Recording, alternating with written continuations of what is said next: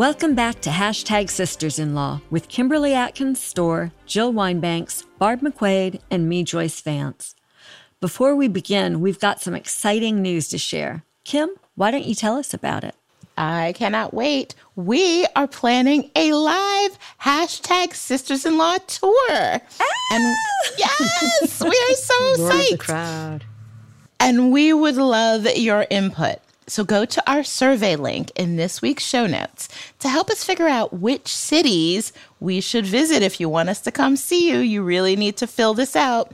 You can also enter a drawing to win some Hashtag Sisters-in-Law merch. So put your town on the Sisters-in-Law road map. Thanks, Kim. I am so excited about this. Looking forward to finding out which cities are going to be the winners. And it will be so exciting to get to see our listeners in person. So please go ahead and fill out your survey now. Today, we're going to jump right in because we've got a full docket. First, we'll be talking about new reporting on a Republican plan to activate poll workers to keep Democrats from voting and from having their votes counted. We'll also dive into the indictment of former Trump aide Peter Navarro and the acquittal in the Sussman prosecution. And last, we'll talk about the most recent shooting at a Tulsa hospital, President Biden's speech last night, and our take on what needs to happen next. And as always, we'll look forward to answering your questions at the end of the show. But first, I need to ask y'all, I actually need some advice from my sisters.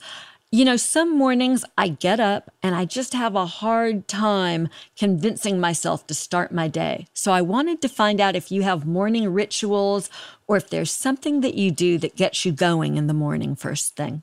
I'm a bad one to answer that question because I hate mornings. Jill rarely sees a morning. Well, she sees them, but she sees them from midnight to like 6 a.m. I went to bed last night at 5 a.m. Wow.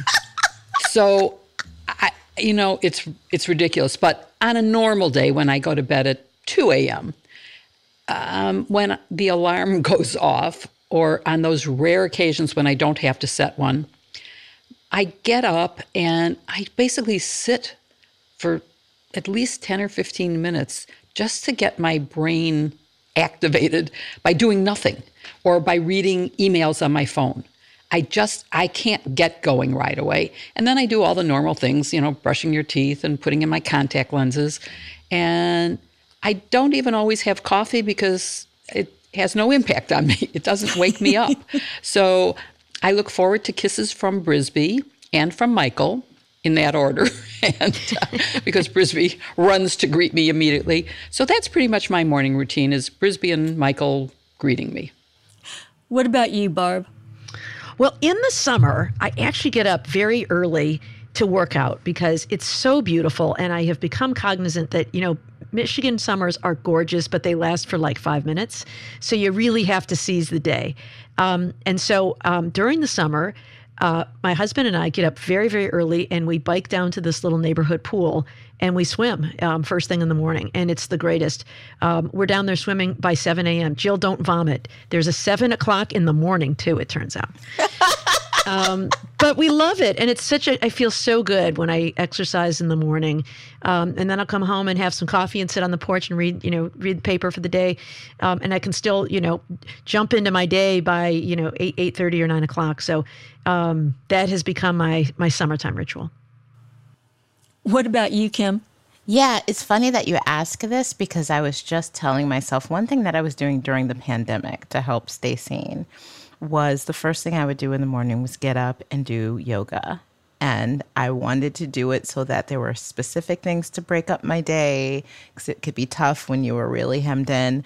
And it also just provided a moment of clarity, a moment to enjoy the quiet of the house and to sort of center myself in a way that afterwards I was always so glad that I did it. It's hard to motivate and get out of your nice warm bed and to go get on the yoga mat. But every single time after I did it, I thought, I'm so glad that I did it. And I want to bring that back into practice. And so you're motivating me to do that. It's a really great way to start the day. That's absolutely fascinating that was your answer, because that's what animated my question. You know, I've had a broken foot since early March. It's taking its time healing. I'm getting close, but it meant that I had to give up yoga. You can't really do yoga very well with a broken foot. There's a little bit of stuff that you can do, but you can't, do a standard Ashtanga flow. No. And I've missed that, and I realized how dependent I had become on that in the mornings. So I've been convincing myself that doing Wordle every morning, the New York Times word game, is sort of the equivalent. It wakes me up enough that I can go downstairs and do my chicken farmer routine. Oh, but it makes me angry. Usually because my husband always beats me. Oh, he's so much better at it than me. I have to stay up at least until midnight when it resets to do it before I go to bed. I can't resist. I stay up. I'm with you, Barb. That's my nighttime. It's sort of like I do that, and then I give myself permission. Now you can go to bed.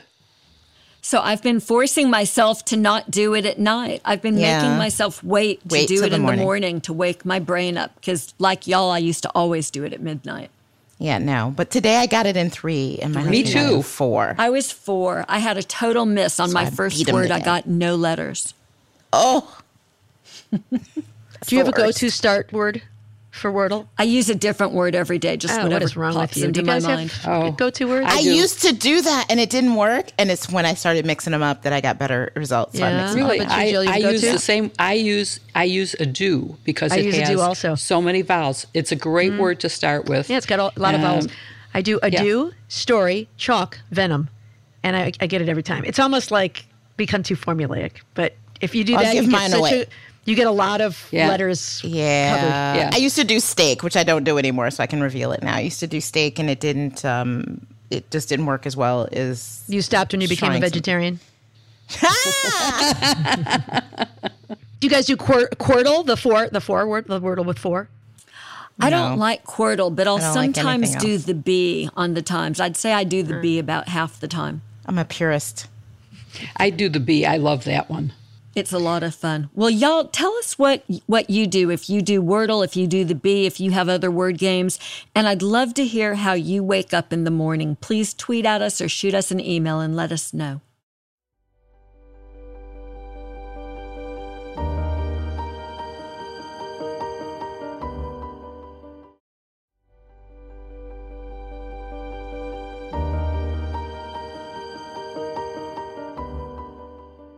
I hate starting out on a depressing note, but I think the reality is that we and all our listeners are really worried about the upcoming midterms and the primaries leading up to them.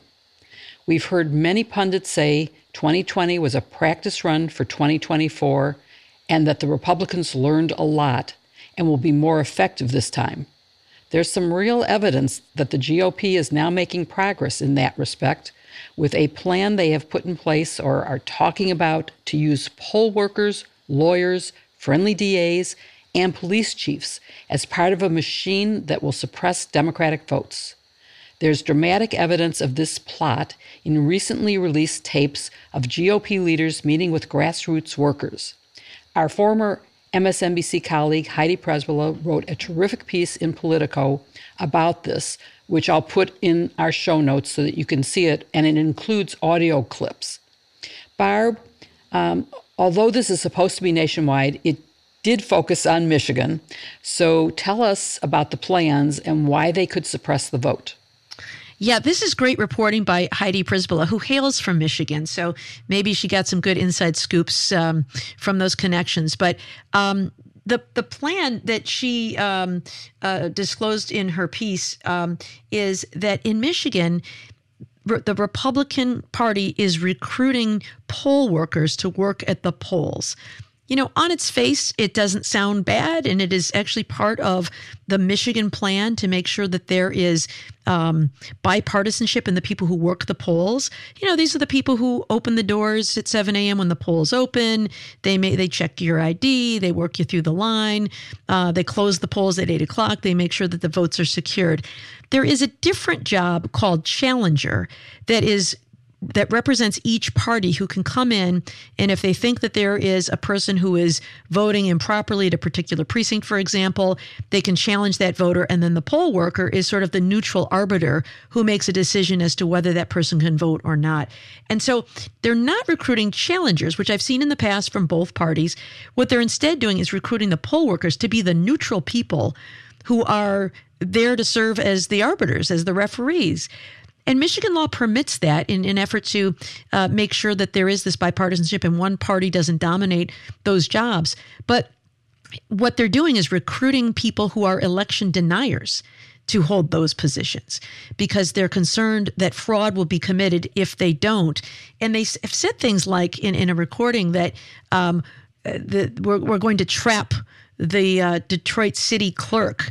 I think they've got some theory that Democrats are filling these jobs in part because in Detroit, the voters tend to vote heavily Democratic. And so the poll workers tend to reflect that as well. And so they want to, flood the zone with Republicans. On its face, I think it's fine, but it appears that this is part of a strategy to try to seize control of those poll workers. And if those are not neutral people who are acting with great integrity, I think there's reason for concern. And we should point out that part of what we heard on these audio tapes was that they are going to train the poll workers. These aren't poll watchers. These are the poll workers. They're going to train them to challenge voters. That's the principal reason they want them there. They want to cause chaos. They want to disrupt the voting. They're going to make people who don't have time to go through the challenge process give up their right to vote. And so, Joyce, maybe you can talk more about these recruiting and training plans and what laws that might violate. So I think you draw absolutely the right distinction here, Jill, and that's the distinction between poll watchers and poll workers.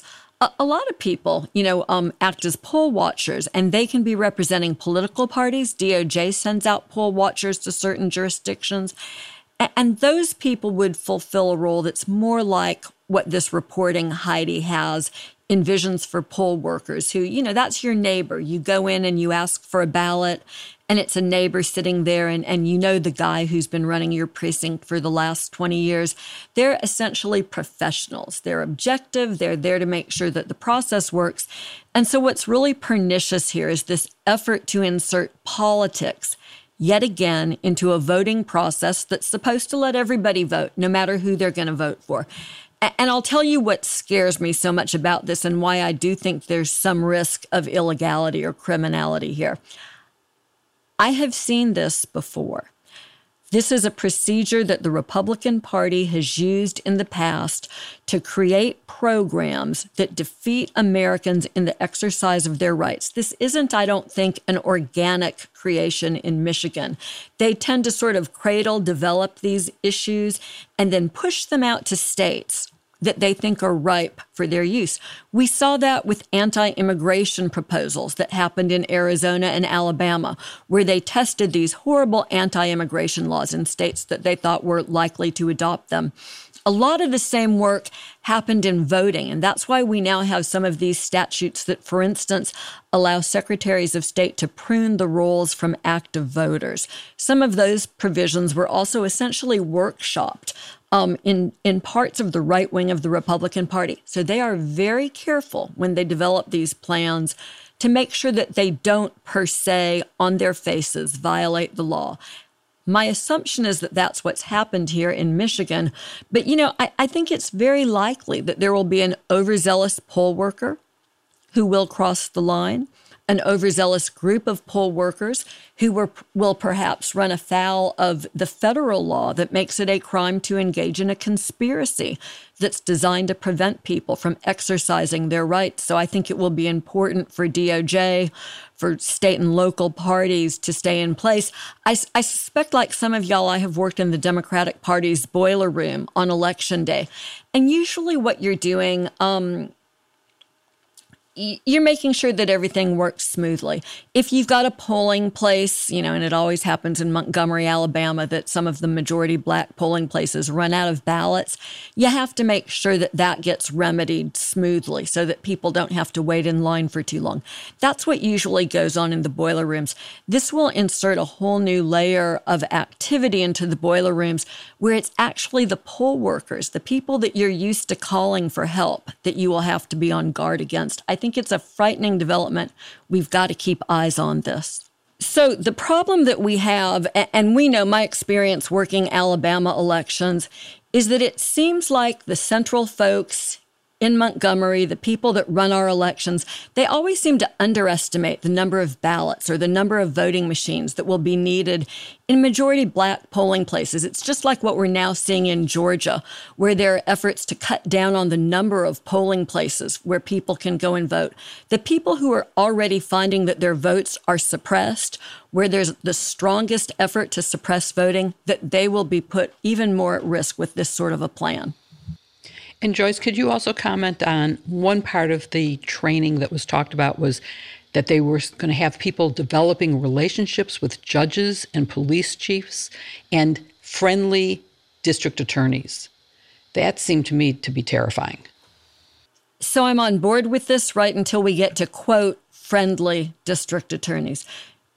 People during elections do have contact with state and local officials, and it's very routine down here for us to be in touch with police chiefs and with sheriffs. Because, for instance, I dealt with a situation the last go round where there was an accident that had taken place outside of a polling place, and there were a whole bunch of police cars out there. And for some people, that can tend to make them nervous about going to vote when they see that large amount of police activity. So we worked with them to clear that and get out of the way so people could go about their business voting. Good to have relationships, but that's not what this is. This is about finding friendly DAs, and it explicitly says because they are the people who can launch investigations. Friendly sheriffs, those are the people who very often will help with control of ballots, physical ballots and ballot boxes. So I don't read into this any good intent to help people vote and to make it easier for people to vote. I think that this is the development of plans that make it easier to engage in the sort of conduct that Trump wanted people, right? In Georgia, where he wanted them to find him a number of votes. Now they're actually putting those plans in place ahead of the election. And it's really frightening. I mean, I just can't tell you. I've done election protection work for decades. I've never seen anything as frightening as this reporting. So, Kim, instead of being afraid and just concerned, what should Democrats do? How should they respond to this? Should they put in place the same sort of thing or develop some defense to this tactic, hiring lawyers who will fight the fight that's being brought by the Republican poll workers? What should happen to prevent disenfranchisement of people? I mean, by meaning the same sort of thing, by sort of crossing the line into potential illegality, no. I don't think that Democrats should do that. But what Democrats need to do is to take this seriously and to understand exactly what the stakes are and do everything that they can. And does that mean using the legal system and hiring attorneys to ensure that voters have protection against some of these frivolous challenges that this is setting up? Absolutely, 100%. And I think even more importantly, it's important for voters, particularly voters in the districts that we're talking about. It is not an accident, just to underscore Joyce's point, it is not an accident that the main states that were challenged in 2020 in the effort to overturn the results of the election were Pennsylvania, based on the votes that were cast in Philly, Michigan, based on the votes that were cast in and around Detroit, Georgia, based on the votes that were cast in and around Atlanta, and Wisconsin, based on the votes that were cast in and around Milwaukee. The folks knew that the most motivated, energized, and reliable voters for the Democratic Party in those districts were Black and brown voters. This is such an important aspect that we can't miss, and we can expect that to be repeated in 2022 and 2024. So in those districts particularly, voters need to be armed with information and understanding on what to do if they find themselves in a situation where their votes are challenged. Either they go to a district that has changed, or they want to cast a provisional vote and they are not allowed to, they are questioned about their voting registration status, any of those things. And there are a lot of organizations that are in place that they should know about, that they can turn to try to get additional information. As a reporter, I'm one of the people who have not worked in the Democratic or Republican or any party war room, because I've been a journalist for the past quarter century. But one place that I go on election day to find out what shenanigans are going on is I tune into groups like the Lawyers Committee for Civil Rights Under Law. If you go to their website, they have information for voters to what to do if you come across voter suppression, voter intimidation efforts, any sort of effort that you think does not feel right and that is keeping you from casting your vote. That is one place to go. Also, the NAACP Legal Defense and Education Fund is very focused on voting rights protections. You can also go to the Democracy Docket, which is a newer organization that was started by Mark Elias. Mark Elias is leading a lot of the litigation that is going on to stop efforts to disenfranchise voters. These are some places to go to before Election Day to make sure you have the information that you need if you feel that your right to vote is being threatened or compromised. And Democrats should make sure that they are ready to wage the same sort of legal challenges that Republicans stand ready to do on Election Day to make sure that every vote is counted. And there's another election tactic being developed in Arizona that is just as frightening and very likely to suppress voters, particularly voters of color, and create chaos as much as the poll worker plot. Barb, can you tell us about this? It involves the use of vigilantes, and tell us what this plan is. Yeah, so in Arizona, a state senator who's a Republican has actually called on vigilantes. He is encouraging people to come out to spy on people who deposit their ballots in those drop boxes before Election Day. There is a conspiracy theory that there are people who are called mules or ballot harvesters who are taking huge drops of bundles of ballots and depositing them in these boxes because they're all made up and they're all fraudulent.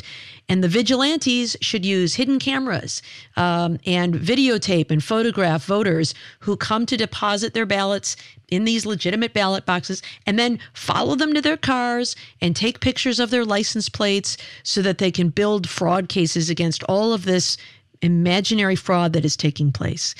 And a concern I have, I think most of us would have, is who wants to subject themselves to that? That this will suppress voting in early voting states, that people will say, I don't want to be subject to that. I'll just wait and vote on Election Day, which, of course, makes it more difficult for people to vote. People end up having to work or have other emergencies arise. They can't take advantage of that early voting, which is intended to maximize voter access. And so I think it's a scare tactic.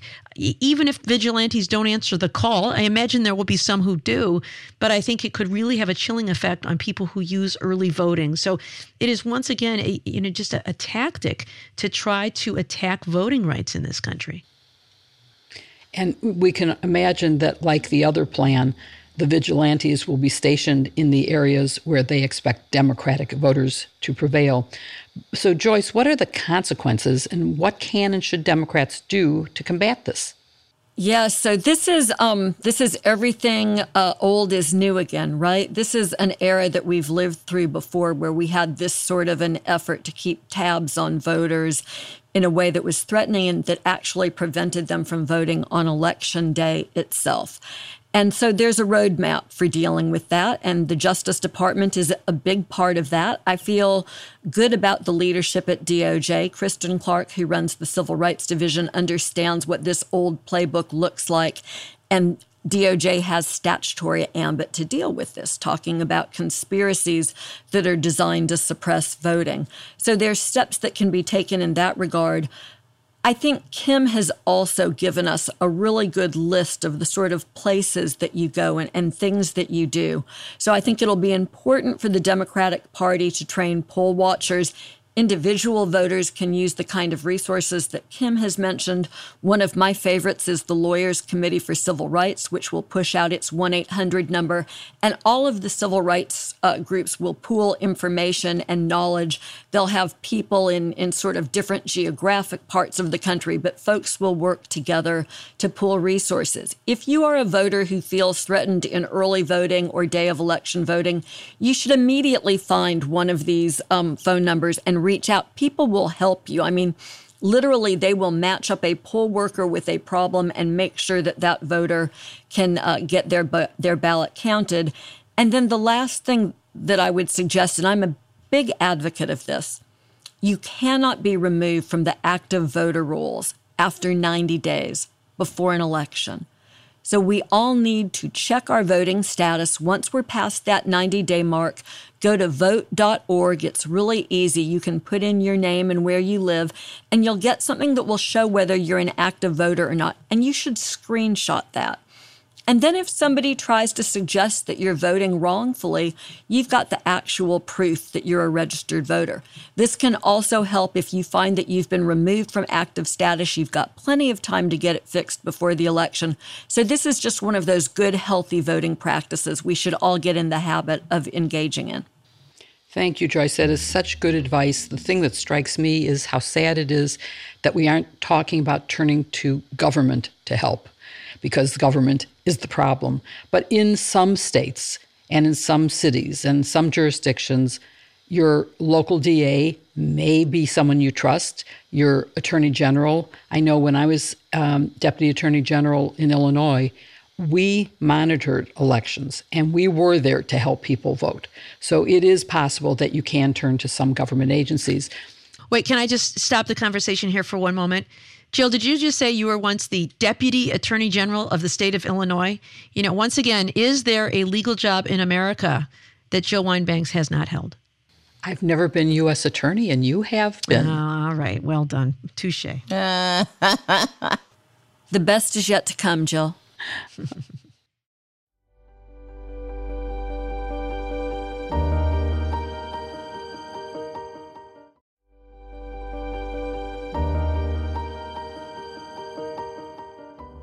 Well, Peter Navarro, a former Trump administration official, has been indicted for contempt of Congress. He joins Steve Bannon among defendants who've been charged for refusing to comply with a subpoena to testify before the January 6th committee. Kim, can you tell us who is Peter Navarro and why would the committee be interested in his testimony?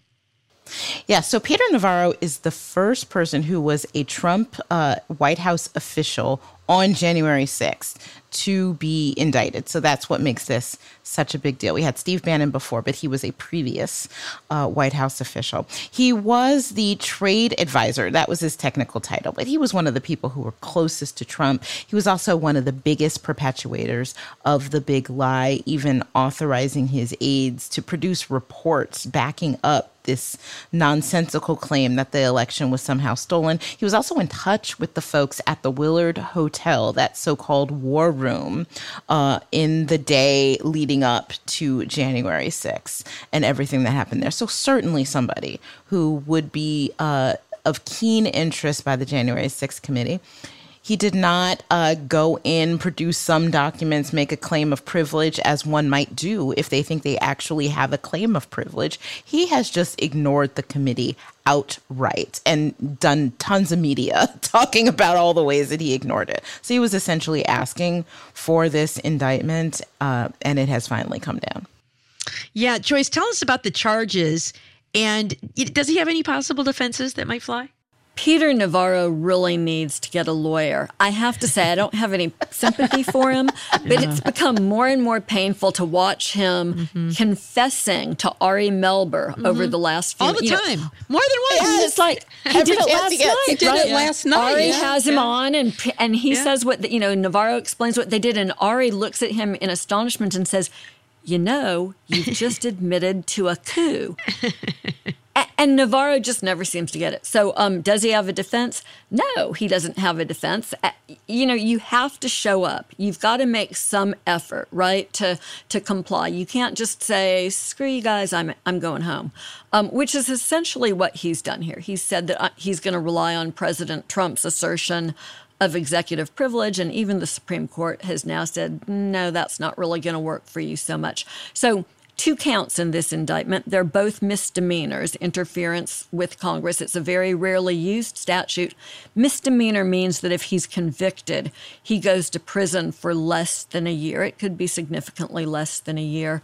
But nonetheless, this is a hammer that DOJ has now that they can use against him. I think it's notable that they apparently did not permit him to turn in today. Typically, when somebody's indicted, they're permitted to show up on their own.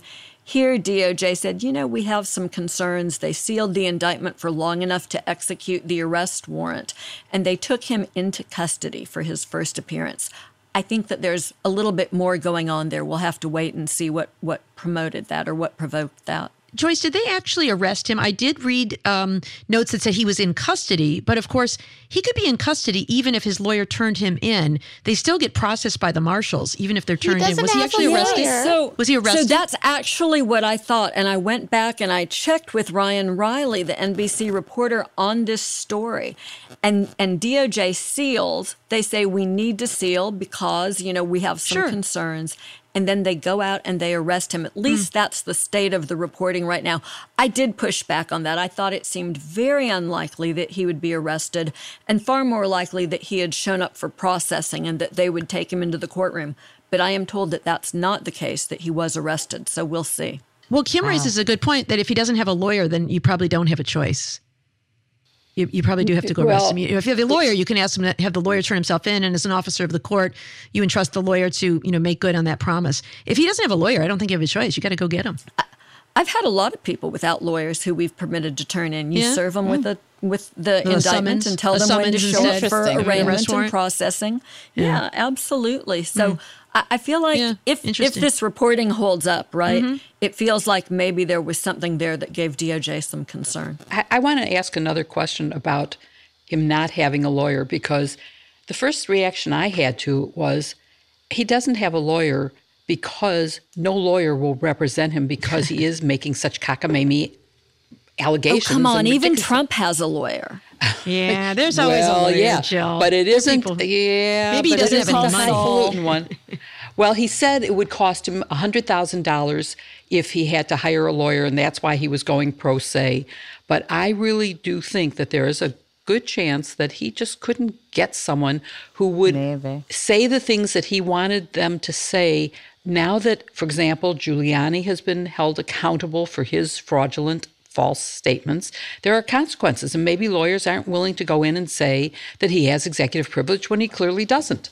But you know what I do as a prosecutor in that setting, and I've been there before where I've had a defendant that I wanted to talk with pre-indictment who didn't have a lawyer. You can go and you can get a judge to appoint someone for them if they truly can't afford to pay for a lawyer. Yeah. I think he can afford it. He can clearly afford it. He just doesn't want to do it. That's a different situation, right? Yeah. All right. Well, let me ask Jill a question about the strategy here. So, what do you think's going on behind the scenes at DOJ? Does the indictment mean that, strategically, they're no longer considering him as a possible witness in the January 6th investigation? Because, earlier in the week, he revealed that he'd been subpoenaed by DOJ last week, by the U.S. Attorney's Office in D.C. last Thursday, that he got a subpoena to appear before a grand jury to testify about this. And he refused, and he published the grand jury subpoena. So I'm sure one had something to do with the other. Do you think it means, like, we're just done with you, Peter Navarro? You're now a defendant, no chance? Or is there a chance he could still cooperate? And is there also a chance that he could still be charged in a larger case, for a conspiracy to defraud the United States by interfering with the election?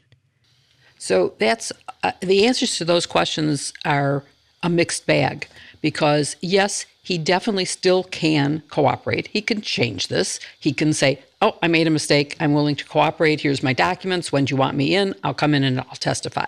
And I won't claim a fallacious privilege that I don't have.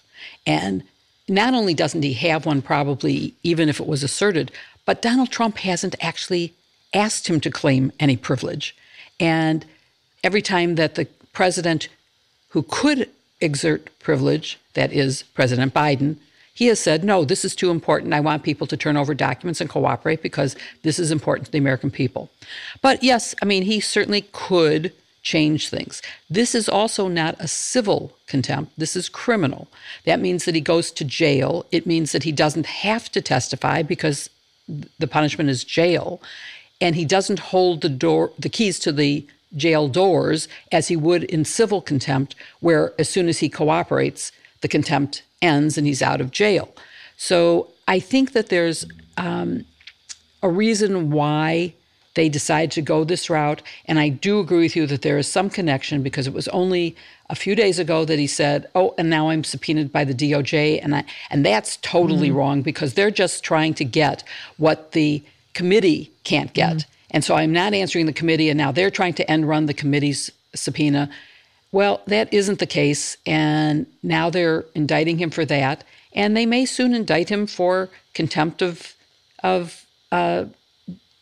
for obstruction of justice and not responding to them for the grand jury subpoena. So he can't get away with all of this. So I think that there may be another indictment coming, and there's already 2 counts, which means a year possibility for each one of them, $100,000 fine for each one of them. And then you have, whatever's going to come for the DOJ subpoena.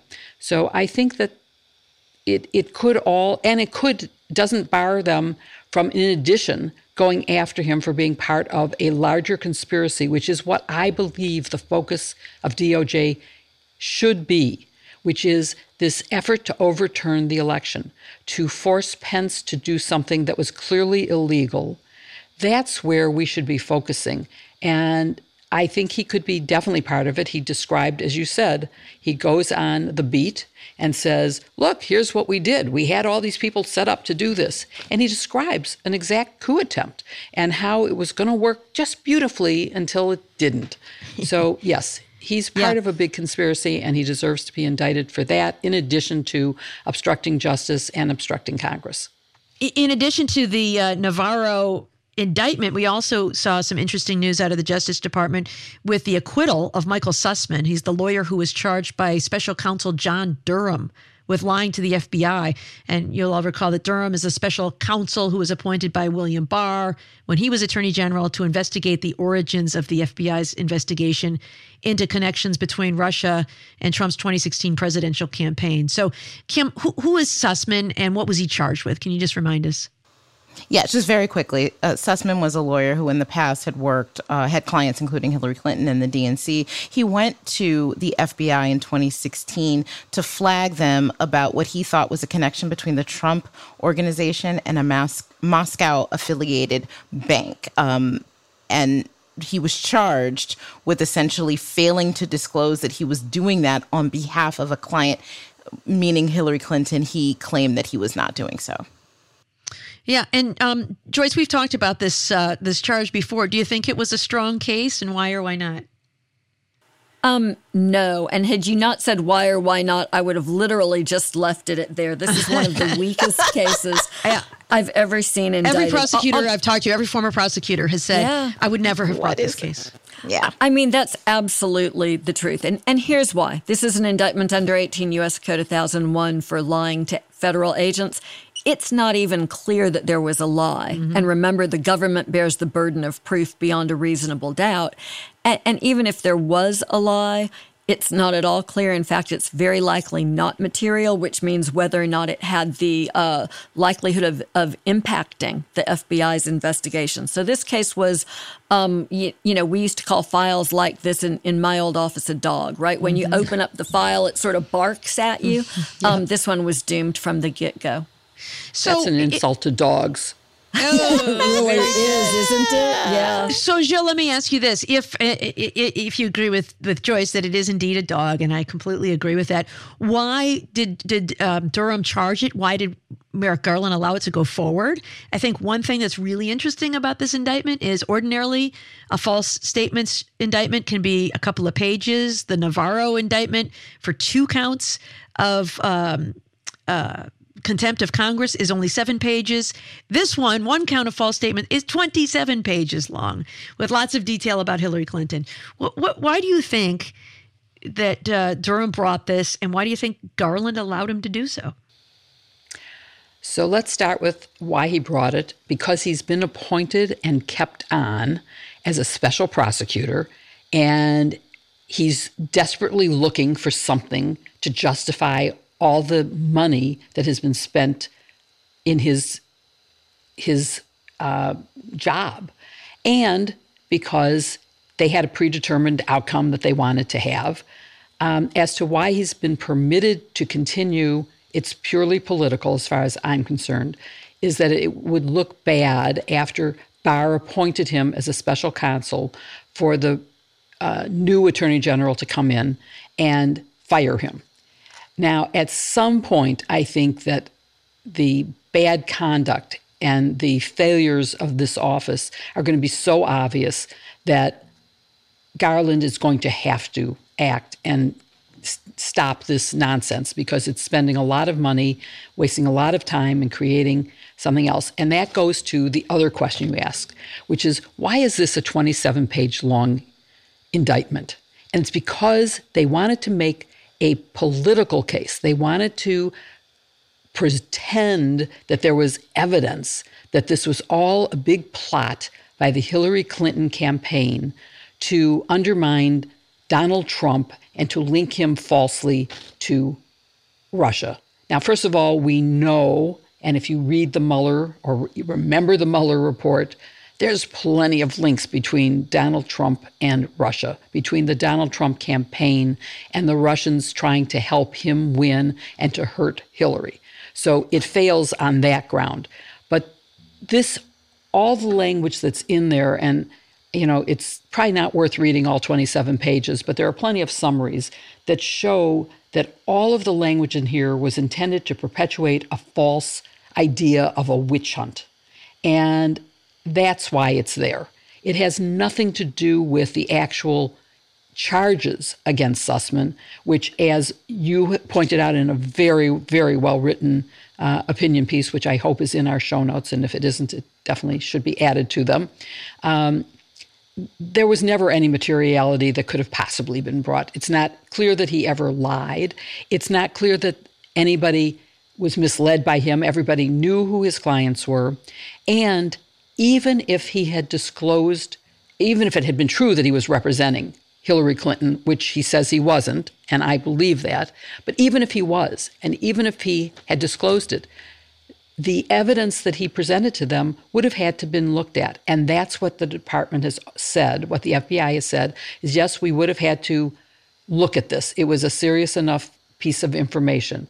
So I think it was all ridiculous, and I think it was an attempt to help Donald Trump, to unlink him from Putin, and to show him as a victim of a Democratic campaign, which never existed. So that's why I think it's 27 pages.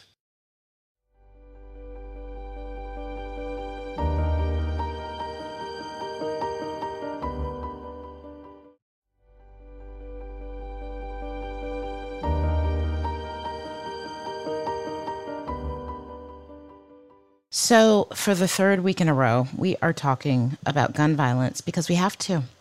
So first of all, we heard the president speak for the second time in 2 weeks, begging, quote, for God's sake, end quote, Congress to do something to address the mass shootings in our country.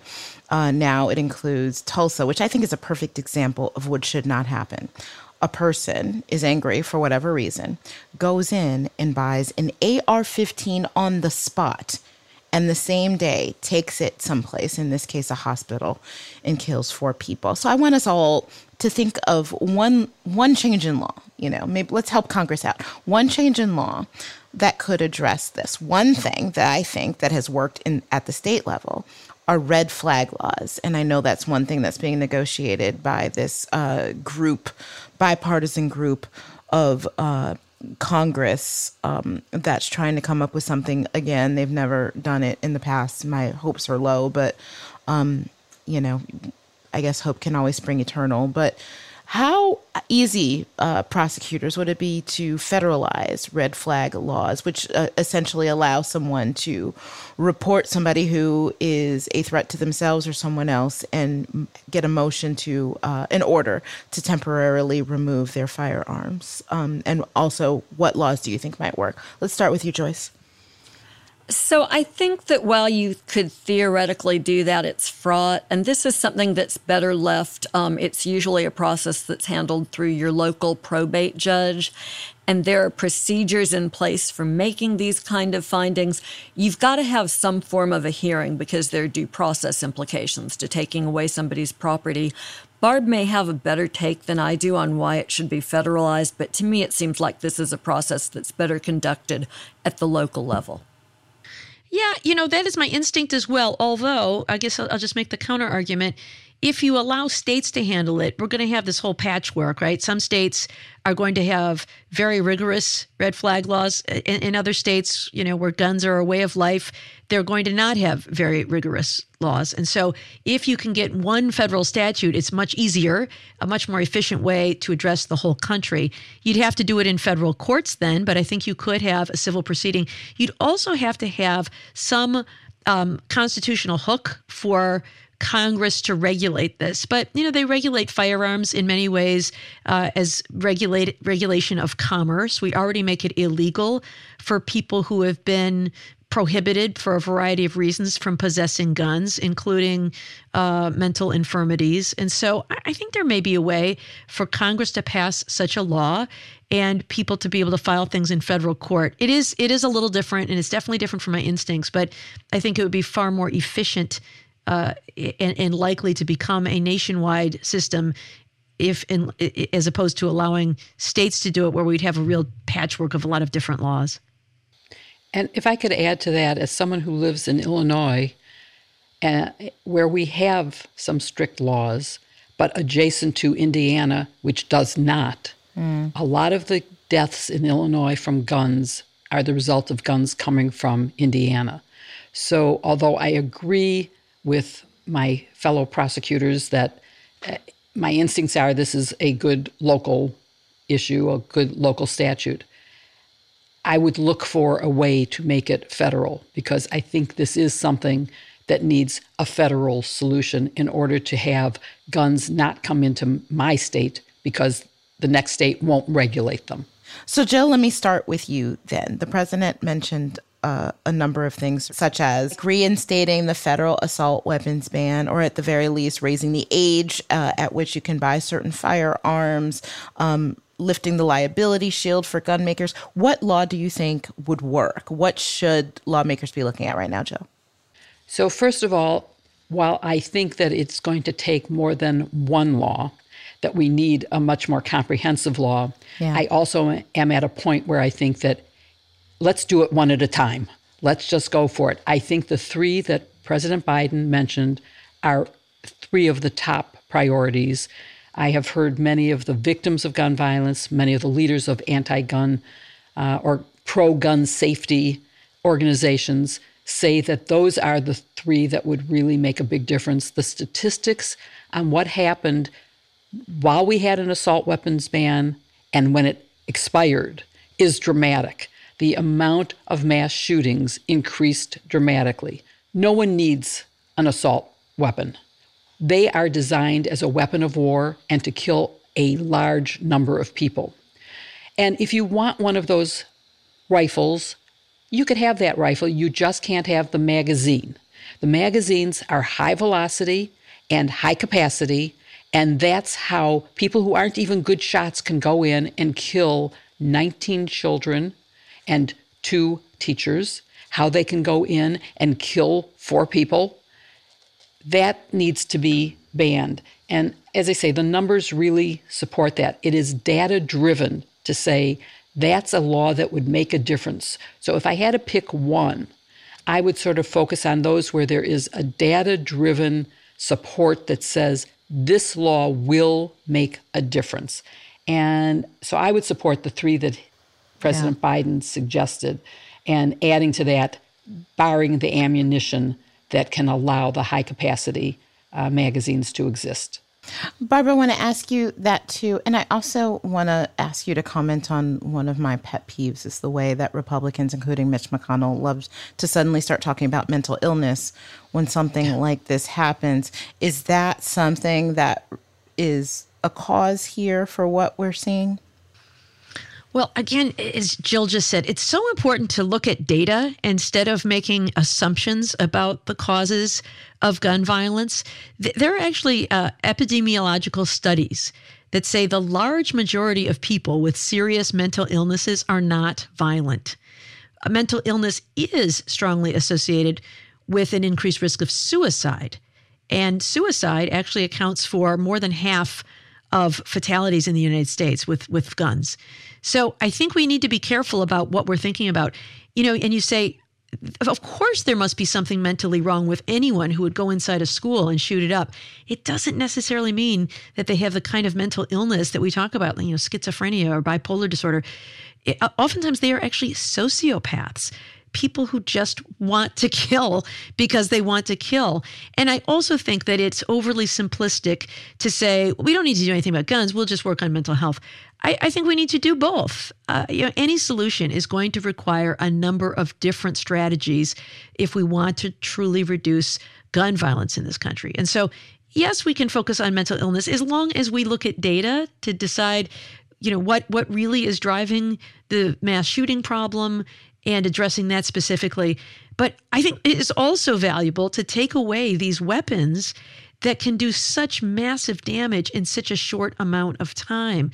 In Sandy Hook, the shooter there killed 20 kids in something like 4 minutes. If he had instead been there with a handgun or a regular rifle, could he have done that kind of damage? And the other thing about these assault weapons is when they should, there's been some talk lately about should the public see the bodies of these kids that are horribly mangled. I read a really powerful article written by a doctor, an emergency room doctor, and I taught a class with an emergency room doctor about gun violence. And one of the things I learned from those experiences is that when somebody gets shot with a handgun or rifle, there's a bullet wound, and sometimes they can survive and they can go to surgery and survive that wound. When you are shot with an assault weapon, it is a shot the size of a grapefruit, and so no one can survive when their spleen is missing, or it's gone completely through their vital organs and they're just gone. They're just pulverized. And so, I think that it needs to be a both and solution. I think it's very easy to just sort of cherry pick mental health, which, by the way, is a real scapegoat, I think, and just a way to, without any evidence whatsoever, based on a lot of ignorance, suggest that we should fear people who have mental illness when, in fact, they're far less likely to be violent than people without. Can I just add, Emmett Till's mother had an open casket for that exact reason. But there are many parents who did not want their children's casket opened in this latest horrible mass shooting. Especially if it's a child. I agree with you. Yeah. If it's a child, that should be up to the family. All right. Well, something tells me that this won't be the last time we talk about gun violence, but hopefully there will be some action on this soon. Real action and not just scapegoating.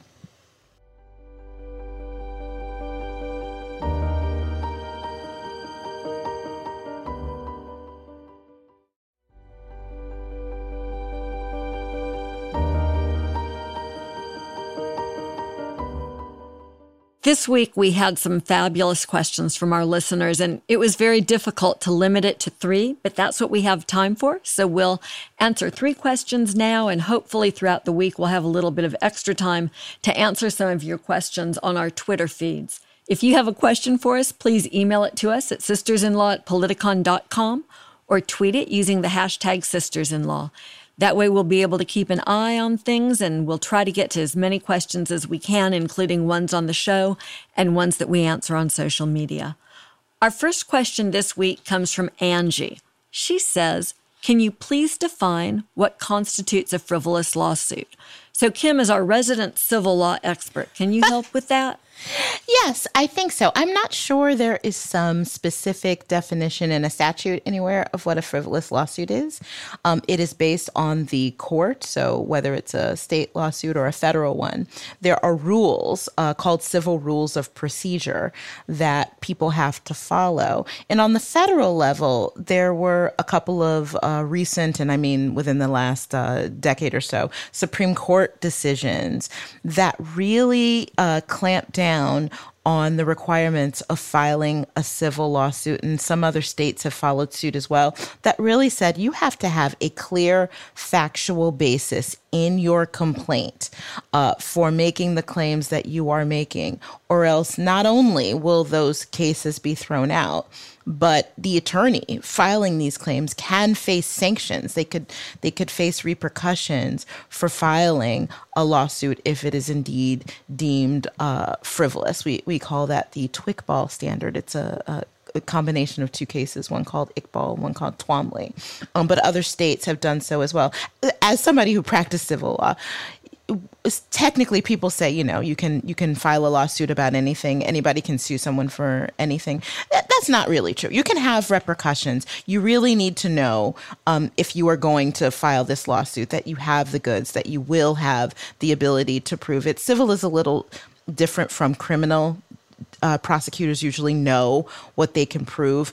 The civil complaint usually starts the process of what you call discovery, when you're actually developing and finding the evidence that you will need to proceed to trial or to settlement. But it's a harder job than it used to be. And so lawyers know basically if a lawsuit is frivolous when they file it. So changing tact and looking at criminal matters, we've got a question from Robert in Canada. This is a really great question that piqued my interest because although it harkens back to the Mueller report, it perhaps has new meaning as we head into the elections. Robert asks, what's required to change the policy within the U.S. Department of Justice regarding not indicting a sitting president? Jill, do you want to take a stab? I do, because I had to deal with that issue of indicting a sitting president back in the Watergate days. And all that it would take to change a policy is a superseding policy. So someone in the Office of Legal Counsel has to look at the question, reevaluate the memo that supported this particular policy, and recommend a new policy. I have never believed that this policy was based on good law or good policy, and I hope they will do that. And while they're looking at policies, I'd like them to look at whether they should change the policy of the Department of Justice about never subpoenaing a sitting member of the administration on the grounds that it violates separation of powers.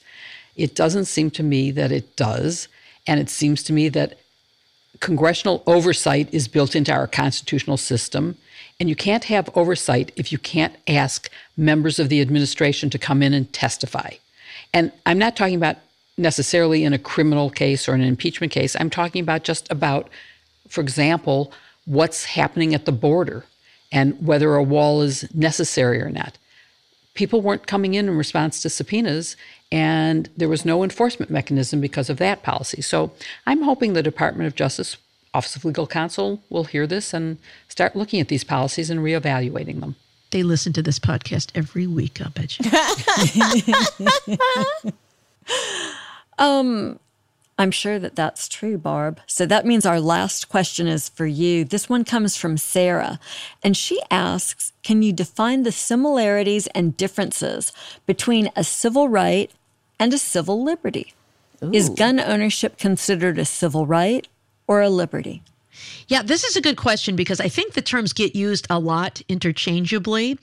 My understanding of them is as follows. A civil right is something that is usually a creature of statute, something that is part of the rights of citizenship, like the right to vote or to be free from discrimination in public places, whereas a civil liberty are the basic freedoms that are enshrined in the Bill of Rights.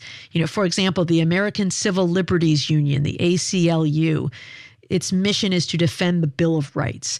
And so that would mean gun ownership. Now, remember, it's not absolute, but the Second Amendment does protect the right to keep and bear arms. It would be considered a civil liberty because it is protected in the Bill of Rights as the Second Amendment. Of course, like all other civil rights and civil liberties, none of them are absolute, because when you interpret the Constitution, you have to interpret the whole document. And so sometimes one right comes up against another. And so there's also one that says that, rights not enumerated here are retained by individuals. And so there is also a right of the state to protect public safety. And so you have to balance those things against each other. And typically, when there is a law that infringes a civil liberty, something that is enshrined in the Bill of Rights, you have to meet what's called strict scrutiny. That is to show that the government has a compelling interest in its law and that it has been narrowly tailored to address that compelling interest. It's not overly broad. Well, thank you for listening to Hashtag Sisters-in-Law with Barb McQuaid, Joyce Vance, Jill Wine-Banks, and me, Kimberly Atkins-Storr. Go to our show notes right now and answer our short survey and help bring Hashtag Sisters-in-Law live to your town. We will also post the link in our socials. And you can send in your questions by email to sistersinlaw@politicon.com or tweet them for next week's show using Hashtag Sisters-in-Law. And please support this week's sponsors: HelloFresh, Fast Growing Trees, Jenny Kane Home, Grove, and Olive and June. You can find their links in the show notes along with our survey. Please support them as they really make this show happen. To keep up with us every week, follow Hashtag Sisters-in-Law on Apple Podcasts or wherever you get your pods. And please give us a 5-star review. It really helps people find us. See you next week with another episode. Hashtag Sisters-in-Law. Tell us about your jobs, Jill. Have you ever been an astronaut? Cook? I have never worked in a restaurant. Okay. I have never worked I did work as a sales lady, but I used to take my check and just buy more clothes. So it was sort of a zero-sum gain from working there. What else have I done? I worked as a salesperson for a PR company, and it included introducing Imperial margarine when it was first invented. Did you wear the little crown? Remember that? I wore a little crown as a pin. Oh, yes. There you go. There was a Is that pin how the involved. Pin tradition began? That's perfect. No, I just liked pins when I was in high school and just started wearing them as decorative things. And a friend yesterday who I had lunch with just gave me two adorable, it's a donkey and an elephant with boxing gloves on, fighting each other. So that's going to be a good one. I thought you were going to say it was margarine. How did she know? No. I also, when I was still underage, I was doing Thunderbird wine, very high quality, of course. What other interesting jobs? I was a receptionist at a warehouse, and I forgot about that job in filling out all the jobs that you've ever had when I was going through security clearance for the Department of Justice. And the FBI discovered it. And I got, yes. Wait, Lord's what warehouse has a receptionist? Well, not a receptionist, a switchbard operator. A little shady. It was, I wasn't very good at it. Switchboard operator, like Lily Tomlin? Yeah, that kind of like those switchboard cords operator that you'd have to plug in? Yes. Oh Yes. And I didn't do it very well. One ringy it was a dingy. temporary job. That's why you forgot it. Yeah. And then I got to meet Lily Tomlin. She was a speaker at something where I was the chairman of. And that was like an amazing thing, meeting Lily Tomlin. I love her. Can I tell you a little bit of trivia? Lily Tomlin went to high school with my dad. Oh, yeah. She's from Detroit, right? Yeah. They went to Cass Tech together. She was a cheerleader, and he was on the football team. Love it. Oh, my God.